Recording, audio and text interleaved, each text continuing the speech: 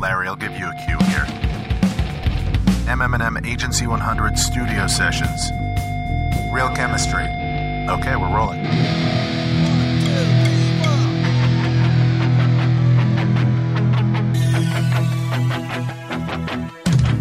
Hello, my name is Larry Dobrow. I'm the editor-in-chief of MM&M, and I am ready for you to plug into this episode of the Agency 100 Studio Sessions, a new podcast series which gives members of the MM&M Agency 100 an opportunity to riff on what sets them apart.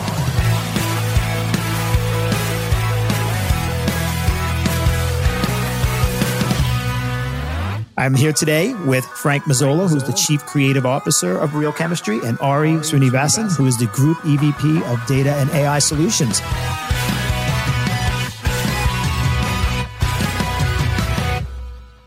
Frank and Ari, thanks so much for joining us here today. Thank you. Thank you so much, Ari. Today's podcast, we're going to be talking a little bit about AI and ideas, and I think Real Chemistry is one of the agencies. We've been covering Real Chemistry's growth over the years. I think it's one of the few agencies that really understands this, that gets this right. So most of my questions will be along those lines. And it's interesting, when the title of AI and ideas came together, it struck me as like, many people might not think of the two of them together in context. So tell me about the connection and how Real Chemistry views that connection, how Real Chemistry applies both of them.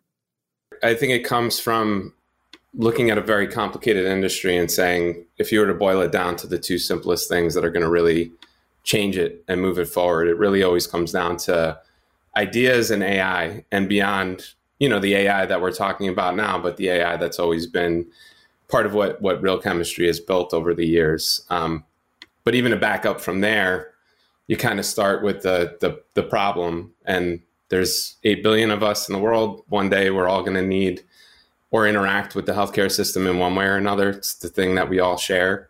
And at that point, it's going to be either a good interaction or a bad interaction. So is it going to be complicated, overwhelming? Is it going to be cold, like people say it is sometimes? Or is it going to be like other things that we interact with and be intuitive, personable, and interesting as we would hope it would be? So when we look at those two things, we think about the experience that it creates. So obviously, a lot comes from the idea end of it, but the intuitiveness, how personable it feels, how well you know your audience, a lot of that comes from AI and being able to understand things beyond what a human can understand, just ourselves with manpower, so to speak. Mm-hmm. Ari, your take on the same question? I think in addition to what Frank was saying, right, let's go back to the fundamental definition of what AI is. AI is essentially trying to do things with a kind of human intelligence, essentially, a machine doing it with a human intelligence. So I think there is obvious, just like how you are cautious with any human to human interaction, and you have obviously set and unsaid rules. I think if you treat AI as the Chewbacca to the Han Solo in something, and work through with it, I think you can put it to amazing use. The kind of parsing, synthesizing, analyzing that can be done at scale with AI far supersedes anything a human can do. Even if you are the one who's feeding the system, it possibly can do a calculation or a synthesis faster than what you can as being the creator of that input. So I'm saying the future is going to be literally inseparable. It's already, we are seeing this in many different ways in our lives currently. So embracing it and doing it in a right way is possibly the focus where we should be. So to me, AI and ideas start becoming literally the two sides of a coin, or something that thrives off of each other if done right. To that end, to follow up on that answer, Ari, when Real Chemistry has some of these conversations with clients or prospective clients, is there a sort of clarity about what you've just said? Do they understand how AI can be applied, or is it still a little bit of a buzzword for some organizations? I think rightfully so. Everybody's taking it with a measure of caution, right? And depending on where you are, for example, let me take a real life example, right? We work with clients who work with extremely rare diseases. By classification, we call things like orphan drugs and stuff like that, because there is no precedence of having treated that particular condition, a disease or a disorder. Now, what this means is it's unknown territory for a lot of people. So in that sense, there is much more receptivity to see if a particular solution that we offer, whether it's using of data, large scale, real world data, clinical or otherwise, and if we are able to find them a right set of patients or a patient cohorts who can be mapped to a therapy that is being discovered, I think it's a phenomenal use of how ideas converge using AI, right? So in that sense, I think there is extreme amount of receptivity, and we are seeing the industry moving towards using this as another avenue, which is going to help them treat a disease or a disorder. And from even, the ideas perspective of that, a lot of the way that we've been thinking of AI for the last couple of years are as a creative or somebody that needs to come up with ideas, can be any department or discipline. The more you understand about your audience, down to one audience is going to have a lot of different segments. So you could be at a company, they're going to be at different, they're going to be likes and interests in all of these different places that we go, even when we're a group. And as a creative person, if you know enough about that audience, what they're into, where they go, what they like, what their barriers are, their fears, all of those things, you're going to be able to create something that's much more relevant for them. And we're going to be able to get it to them in the best possible place because we know where they are. I like the idea that you connect it to the creative process, because I think that's been one of the disconnects. And again, I think it's an area where real chemistry excels, is connecting the two of them. There's a technological / analytical aspect of it, and there's a creative aspect of it. How are we seeing these two unite in the personalization of marketing? Well, I think, we see personalization in so many different industries, and obviously there are certain barriers in health of how personal that you can get. It kind of goes back to how well you know your audience. Ron from our company once said, you can understand a person and their health better from their credit card statements, metaphorically, than their EHR, which is super interesting because you realize that people are really dimensional. And the more that you understand all aspects of them, and some of that is what they're opting into, what they want you to understand. There's a value exchange. If I give you this information about me, I expect that the information that I get back is going to be more valuable. Then the two things start connecting, because you want to have more of a one-on-one conversation these days than a really broad conversation. That's just the way that the world has changed in terms of how we take in information.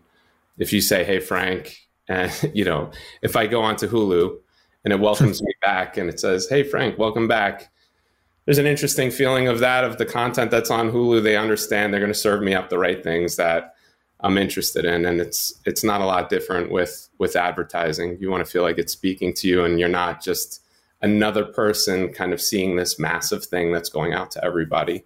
So I think that always helps the personalization aspect of it. And to expand on that, right, Larry, personalization can be expanded to not just an individual, and it may sound contradicting, but even to a larger patient set or a cohort. What I mean by that is, when COVID came and hit, obviously what happened is they realized that if you truly monitor and find out that people are talking about their disease state along with an underlying illness or something else that they had, a diabetes or a hypertension, etc., with a large amount of data set, you can come to a conclusion that people who have specific conditions are impacted stronger and harsher by something like COVID, which means the next set of advertising you would see, biopharma companies and companies which do COVID therapies, they started targeting people who are high risk in segment and saying that, hey, it may serve you well if you start taking this particular therapy, so that it prevents you and gives you a protective layer, right? So to me, I think personalization and marketing expands to, as Frank was mentioning, to individual patients and also to larger cohorts. And if you look at it from a public eye, it can even sort out problems in public health for a larger set of people. When you have these conversations with clients, for lack of a more elegant way to put it, do they get it? Is there an open-mindedness towards some of the things which both of you have just said? As I mentioned, I think there is an increased awareness that there is a need for us to start looking at various different dimensions, and it has to mirror the real life. For example, any drug you take, whether it's for hypertension or whether it is for in oncology, in areas like oncology where real chemistry is extremely strong at, the patients who are going to be treated in a real life are made of different racial sets, right? Now, on the contrary, the clinical trials have traditionally been driven by a specific set of racial profiles for ease of access and things. So it didn't truly reflect how the diversity in public life is in a real world scenario. Now, clients realize that this is actually a problem because in the real setting, the drug works differently because of the diverse set of racial profiles. So they've started now saying, let's go back to the clinical trials and correct the bias there, which they realize things like our data set, what we do, we've been working with 2 or 3 clients where most recently, where we are trying to offer them saying, here are particular hospitals or physicians who do have a better diversity in terms of the patient profiles that they cater to, and they are a better investigator for your product than how you've been traditionally doing, right? So that has had a phenomenal uptake in terms of how they do, and now most of them are meeting their diversity goals, and it's become part of how they conduct clinical trials, which reflects real life. So to your question, it's a longish way of saying there is appetite to exploring areas where this helps in terms of how it reflects real life is going to be, how it's going to position where the product is going to be eventually used, and also helps them create the right narrative and messaging across a diverse set of patient cohorts. Yeah, these are all things that clients want, but it can be a confusing area. So most clients, even words like omnichannel and these different, even some of the terminology that Ari just used, sometimes you don't want to ask the question and dig deeper and try to understand it because you feel like it's something that you should already know. So I think with clients, we try our best to put things in layman's terms, make sure they're comfortable with it, because the benefit of it they want, but the understanding it, if you're uncomfortable about something, you may be like, maybe that's not for me. So there's usually kind of that in-between step of making sure that they really understand it and never feel, nobody wants to feel stupid, which we all do a little bit with some of this, as things get more and more technical and things are changing by the day, the week, and the month.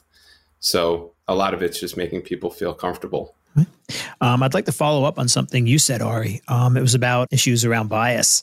With AI, there is concern about its application. In terms of bias, in terms of oversight and security, how do you assuage some of those concerns that people that are not entirely familiar with what this can do might have? So it's a very valid question, right, Larry? I think usually what happens is AI, one of the fundamental aspects is the kind of data that you feed, which leads to some level of bias. Second is in terms of, hey, how do you allow a model to function an output and use what is coming out of it without verifying it, right? So what we do from our side is essentially do this feedback loop mechanism, right? So we do the usual things like in terms of picking random samples of data and doing a testing, whether it's stand scrutiny. We also do parallel models in terms of constructing 3 different scenarios for a particular use case and seeing if the output reflects the true world outcome, right? And how do we decide that? It's a combination of 2 things, right? One is we have people who have been, for want of a better word, healthcare natives, people who have literally been in healthcare throughout their entire career, whether it's 5 years or 25 years, we have people who have lived in healthcare, right? So now those people are the subject matter experts who vet and validate whether a model throws out or outputs the right kind of output or an indicator which is reflective of real world. Second is we work very closely with our customers. We are literally like an extension of these pharma companies, biotechs, or whomever we call it. And they help us validate, saying that, hey, if we are saying there is a specific disease state for which we are able to find patient sets out here, they check, validate, and come back to us saying that, hey, this model has worked. It's been possibly 60% more effective, 50% more effective than what we were doing traditionally. That has led to us go back and train the models that we have and feed the data set that we have and cleanse it and steward it so that we minimize the kind of bias and the output that it provides. And this is a continuous process, Larry, as you can imagine, right? There is always going to be constant oversights required. There is some level of intervention that is needed. And just like as I said, we need to treat AI's output as a partner to what we do. So if we let it go all on its own, it's going to obviously enhance the kind of concerns and accentuate the topics of bias, etc. But as long as there is a good synchrony that we establish in terms of how we do this, that's going to be essentially be more effective than how it's done traditionally. All right. Frank, switching gears a tiny bit here. This is a theory which I know you've shared before, but Brussels sprouts, AI, marketing, and advertising. Yeah. Tell us your theory here. Yeah, no, it's just kind of a story, I guess, an analogy. So 2008, as soon as 2008, Brussels sprouts were the number one most hated vegetable in America. It's based on a survey. And, depending on when you grew up, but when I grew up, I would have them about once a week, once every 2 weeks. Hated them. Brussels sprouts night. Never a good night. Yeah, they were super healthy. Parents would tell you that they're really vitamin rich and just sort of shut up and eat them. And it kind of felt like this big middle finger from the people of Brussels saying, hey, we made this. You have to eat it. But it wasn't really their fault. It was, it was the chefs, our parents who were cooking it. There was one recipe, and that was, boil some water, throw some Brussels sprouts in, serve them to people you once claimed to love. They're going to be soggy, they're going to be bitter, and they're going to be gross. And then as time passes by, nobody asked for this change to happen, but there's kind of a motivated few that says, we want to look at this thing that everybody hates and turn it into something that people really, really love.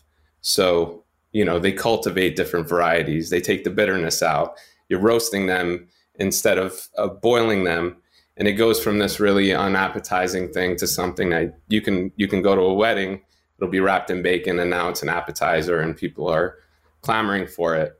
And I think it's just a theory on the way that healthcare is perceived from a communication standpoint. Is you start from this place where people have, feelings about it. You see it so much on TV. It's the main thing that's on broadcast. It's the laundry list, the side effects and all of that. And we're in this position where there's a usefulness to what we're doing, and you want people to lean in and understand their health and be educated and be actually interested in it enough to interact with it in the right way. And that's kind of where we see that change that's happening in the industry, is that there's a motivated few. It's not only us, it's a lot of people who are saying this can be better. It could be more useful. People should love what we're doing. They shouldn't feel like we're barraging them with, advertising trash. One more company sending me things or popping up in front of my face. It should really feel as useful, more useful than what we see in consumer. And just even to follow up on that point, I think we look at other industries and we say, all right, well, that's Doritos. They should be really creative. They should really do that thing that's going to be kind of on the edge and really get me to lean in. We're health. We need to be conservative and know our place, or whatever that is. But if you think about that, Doritos doesn't do something interesting. Maybe somebody doesn't buy a new flavor. No big deal. Obviously, the company wouldn't love that, but they'll get over it. Yeah. In health, you miss this message. You don't get people interested enough. Somebody's missing something really important, and that important thing is going to be about their health. So the whole Brussels sprouts analogy, all of this is to sort of say creativity, ideas, AI, putting those things together is more important in health than in any other industry. And that's one of the things we're really trying to move forward, to make people feel like this is really useful. I'm happy that you hooked me in. That's kind of the analogy for it. To that end, what are some of the other kind of pairings of creativity, tools, technology that Real Chemistry is developing to help improve healthcare, writ large? I mean, a lot of the work that we do is based on something we call real audiences, which is really segmenting the audience and helping us really, really understand them on a deeper level. We've done a lot of work in that space that really pushes the boundaries of what you would normally see in health, because it really lines up with what the audience is into. So even down to, Generation Z, they're into really interesting, weird things that maybe older generation wouldn't even see that as funny, or be like, that doesn't really seem like a healthcare ad. But when you look at that versus the data and everything that you know about that audience, then that idea makes a lot of sense. So instead of like replicating what healthcare has done over and over again, you're looking at what you know about these groups and you're creating something that's going to feel really, really relevant to them. So real audiences is one of those things that's, once you see it in action as a creative, you kind of can't live without it. You're always asking about it. Ari, from where you're sitting, what are some of the other areas where Real Chemistry provides things that, frankly, a lot of others don't? Right. So our IPM, which is our data and analytics area, our integrated intelligence, or I2 that we call it, does social and behavioral sort of research and analysis, along with our Swoop and TI Health acquisition, which we recently did. So these are different names, right? So I don't want to overwhelm with the number of names. But I'm saying what we focus on is the trifecta at the minimum, right? Which is essentially patients, physicians, and pharma companies. So we have solutions for one, from a patient standpoint, we help them get the right therapy in terms of getting the right treatment, for mapping the right patient to the right treatment, right from the time of clinical trials. From a physician standpoint, what we offer is for them to be able to reach the right set of patients and do the right level of intervention, including eventually moving over to the personalized medicine track, right? And from a pharma company, what is super important is when they have a product in their hands, which is like the next best thing to solve a problem or solve a disease state or a disorder, I think it is super important that they actually find out the right key opinion leaders, the influencers on one side, and also reach the larger physician set.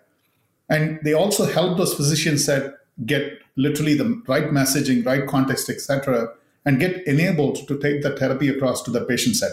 So we bring all these three disparate pieces together, and we do that through a combination of data and AI, and obviously our creative side of things.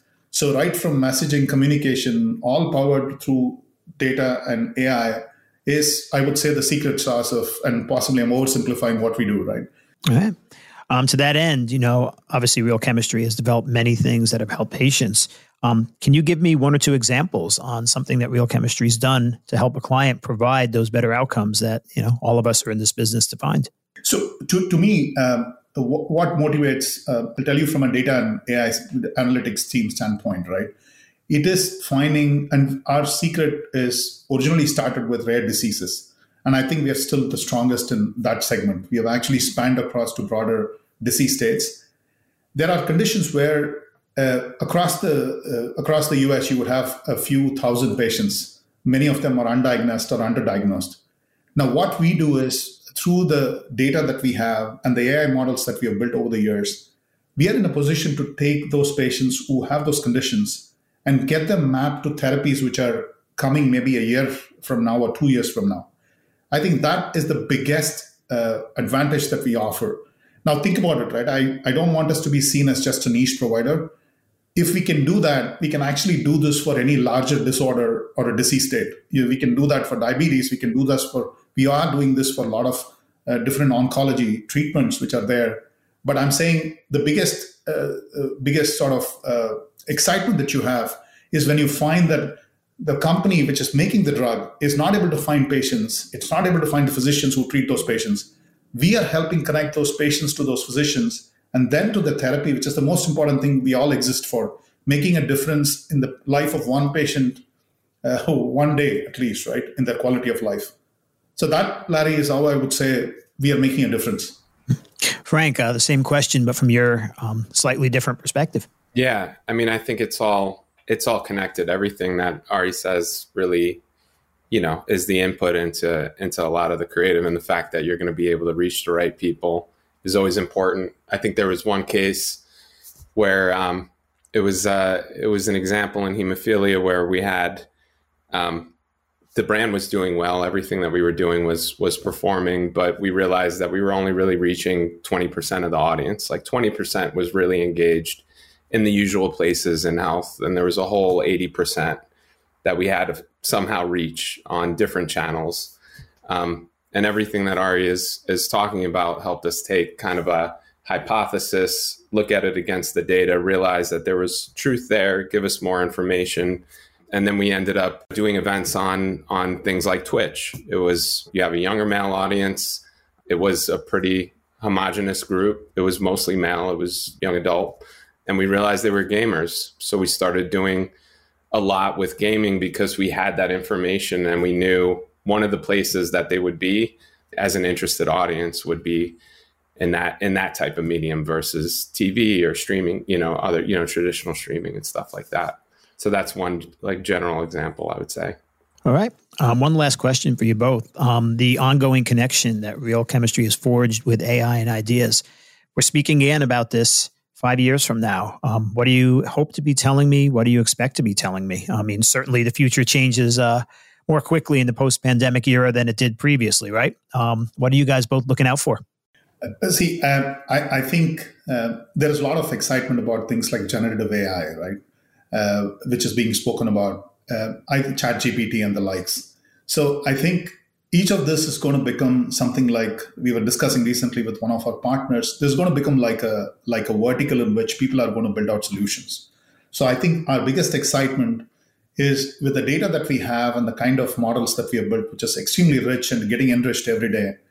We are excited in incorporating these new technologies and concepts and essentially trying to reach the drug to the patient that it is underserved, mapping the physician to the patient, and possibly ensuring that we have the right messaging, right kind of early diagnosis through to therapy and management of a disease state or a disorder. So to me, the possibilities are possibly just starting, Larry. And I think as we move through, there'll be a much more distilled version, which I think literally 2 or 3 years from now, 70 to 80% of patients are going to be having a tailored, personalized therapy, right? Wow. And we are going to get in that direction. So that's going to happen, and we are glad that we are at the forefront of it, driven by the data and AI that we work with. Yeah, I mean, it's one more huge change where things are going to be very different in 5 years. You'll be able to predict some of it, and some of it will be not a complete surprise, but it'll kind of change as you go along. So think back to the early 2000s when we were talking about digital. And that took a little while for the industry to wrap its head around because they're so used to print and all of those things that have been decades of doing the standbys. Standbys. And then you get it, and then it changes everything. And what we do looks very different even from that standpoint than it did early 2000s. And I think AI and the combination of AI and ideas, how it works together, how it fuels things and makes them better, because neither AI on its own, who knows what that means, but you couple that with the right thing, use it in the right way, and it really changes the way you communicate completely. So I think relevance, simplicity, better experiences in health is for sure going to be the way things are going to go. And 5 years from now, it's just a matter of how we all get there. How far we go. Yeah. Ari and Frank, one bonus question. This is, after all, the MM&M studio sessions. What, for both of you, was the last song that you listened to? By the way, I should preface this by saying that you got a high bar to clear because people have a pretty good taste in music in this business. Yeah, I'm trying to think of something that's appropriate. Appropriate, inappropriate, whatever you got, man. Yeah, my 20-year-old daughter seems to love rap and hip-hop music a lot. So many of that I cannot just quote out here. My son, who's 11, he listens to sort of meditation and deep meditation kind of music. So, wow. So I mean, it's an eclectic mix is what I will leave you with, right? Eclectic is good. I would say Drake and 21 Savage have an album. It's pretty good. My son listens to it. Clean version. It's funny. All of us are like leaning back on what our children are listening to. They have the control of the device now. Yeah, they're really old, really fast. I thought my music was cool, but apparently, yeah, exactly. It's most of it that is literally forced onto you, right? Yeah. This was terrific. Ari, Frank, thank you so much for this conversation. I always come out of these conversations with Real Chemistry feeling a lot smarter. So thank you for that as well. It was fun, Larry. Thanks for having us. Thank you, Larry. For MM&M, I'm Larry Dobrow. Many thanks and be well.